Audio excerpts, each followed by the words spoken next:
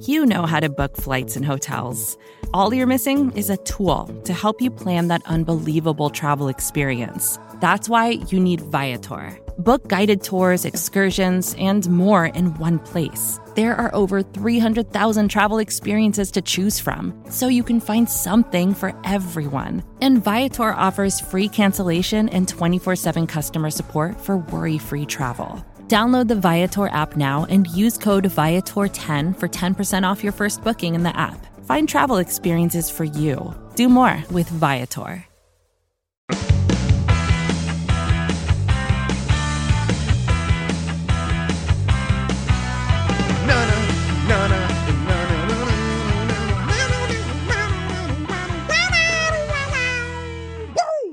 Whaddup World! Welcome on to another episode of the Ocho, presented to you in partnership, as always, with SB Nation's bloggingtheboys.com. My name is RJ Ochoa. You know me, of course, from BTB, and from right here as your humble host on the Ocho. It is Tuesday, December 22nd, 2020. We hope all is well wherever you are. We hope you're happy, safe, healthy, and that you enjoyed the second Victory Polo Monday in a row for the Dallas Cowboys. That's right. The Dallas Cowboys have won 2 games in a row, and they are looking to make it 3. The Philadelphia Eagles stand in the way of the team that is in the mix for the NFC East, and it's the second Cowboys-Eagles game this season. It will be a lot different than the first time. Obviously, there will be no Carson Wentz. There will be no Ben DiNucci. No. It will be Andy Dalton, and now we know, as of Monday, thanks to Philadelphia Eagles head coach Doug Peterson, that it will, in fact, come against Jalen Hurts. The rookie draft pick of the Philadelphia Eagles back in the second round of the draft will make his third start for the team. A fun fact that I uncovered myself on Monday morning, kind of looking around different things.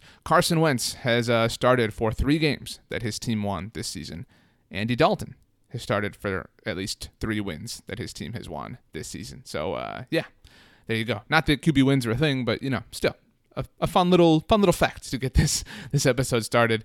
So Andy Dalton, Jalen Hurts will be a lot of fun. We'll chat with our friends from Bleeding Green Nation later on in the week, of course. Also, tomorrow we're going to chat with Matt McEwen of Sports Betting Dime to kind of get a feel for the NFC East, because it is something that the Cowboys are squarely in the middle of. The Cowboys, if you're wondering, if you somehow haven't seen, do need help. If the Cowboys are going to win the NFC East, they obviously have to win out against Philadelphia on Sunday and then on the road against the New York Giants next week. Those things are not inconceivable, but they have to get help from the Carolina Panthers on Sunday. They need the Panthers to beat the Washington football team, and then they need the Eagles team that they need to beat themselves on Sunday. They need those Eagles to beat Washington next week at the Link in Philly. And so basically Washington has to lose out, Dallas has to win out, and then, anything is possible. But, to quote Kevin Garnett. But it will be a little bit tough for the Cowboys on Sunday. It doesn't, it's not totally known. I'm recording this Monday afternoon about 4 o'clock for full disclosure, but it was reported on Monday by the Dallas Morning News' Michael Gelkin that Leighton Vander Esch, who we saw obviously get hurt in the win over San Francisco on Sunday, suffered a high ankle sprain in the win against the 49ers, and that his status for Sunday's game against the Eagles is in question. Now, doesn't necessarily mean that Leighton is not going to play, and obviously this isn't as bad as it could have been. Leighton did say after the game that it wasn't a situation where there was a break, but so all things considered, it could have been a lot worse for Leighton is basically the most optimistic way to look at this. If Leighton doesn't play, I don't know what your panic level is on Jalen Hurts. I don't think there's any doubt that he has played very well. Obviously beat the Saints last week, 2 weeks ago, however you want to look at it, and then, really competed against the Arizona Cardinals on Sunday. I think this will be tough. I think this will be a tall task. I can definitely see Jalen Hurts kind of juking and spinning around, a different Jalen.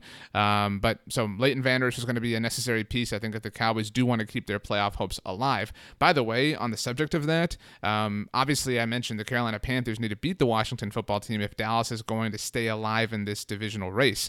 And that Carolina-Washington game is at noon on Sunday. And the Cowboys and Eagles play in the afternoon slot. And so the Cowboys will know when their game against the Eagles kicks off whether they still have life or not. So the energy could be, heavily sucked out of the building if Washington wins because that eliminates the Cowboys from this whole dance. But we'll see.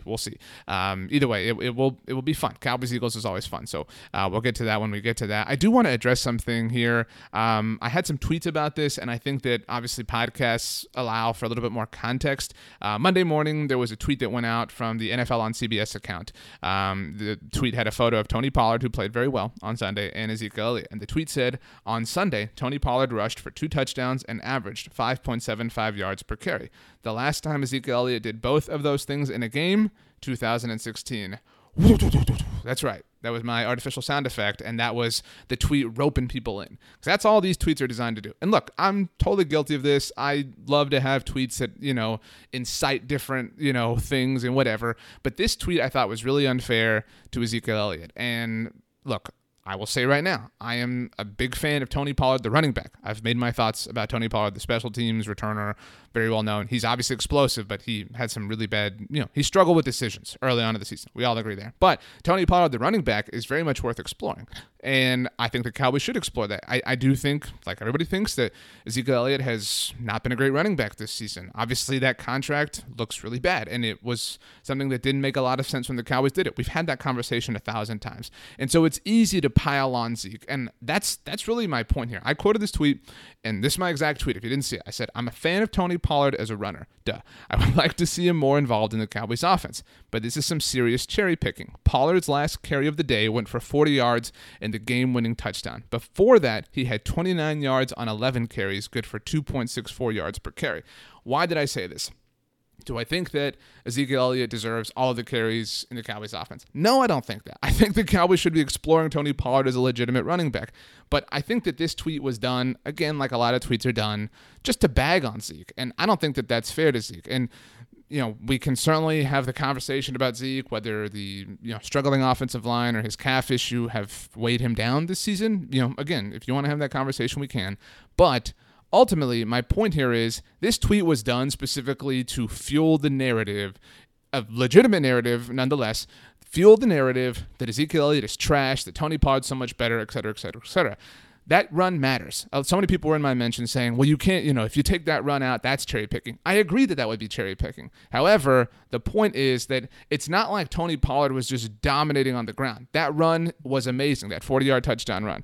And for what it's worth, I don't think Ezekiel Elliott is capable of a 40-yard touchdown run like that, breaking the tackles that Tony Pollard did and that breakaway speed. I don't think that Zeke can do that in 2020. A lot of people say that, I don't totally disagree with this, that has never really been Zeke's game. Obviously, he's had some breakaway moments throughout his career, but again, not totally his primary thing.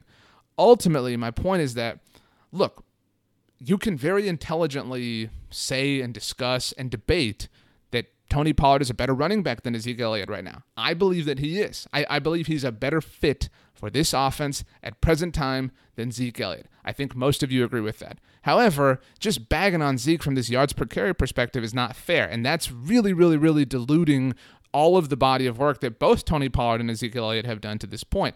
And what's more is that really kind of paints a super unsustainable picture for Tony Pollard to live up to. Before that run, again, he had a 2.64 yards per carry if we want to live and die with this particular metric. And so now the inflation puts him at 5.75 yards per carry because he had a 40-yard run. And while that's all legitimate, it's all fair, it's all objective data, it doesn't totally tell the whole story. And so I'm not trying to remove the 40-yard run from relevance because it has extreme relevance. And again, it is completely indicative of the difference that Tony Pollard provides from Ezekiel Elliott. But if you're going to go down that road, if you're going to have that conversation, if you're going to call Ezekiel Elliott out, whatever you're going to do it in a legitimate and a functional way. And so, because if Tony Pollard hadn't had that run and if the Cowboys had still won, right, would we be talking now and saying, man, Tony Pollard only had 2.64 yards per carry. That's over a yard less than Zeke has had on the season. Wow, I guess Tony Pollard's trash. No, we wouldn't be doing that because it wouldn't fit any narrative, and again, we are all guilty of this. I just didn't think this was fair to Zeke, and so, I felt like saying something. So it is what it is. That about does it for our Tuesday edition of the Ocho.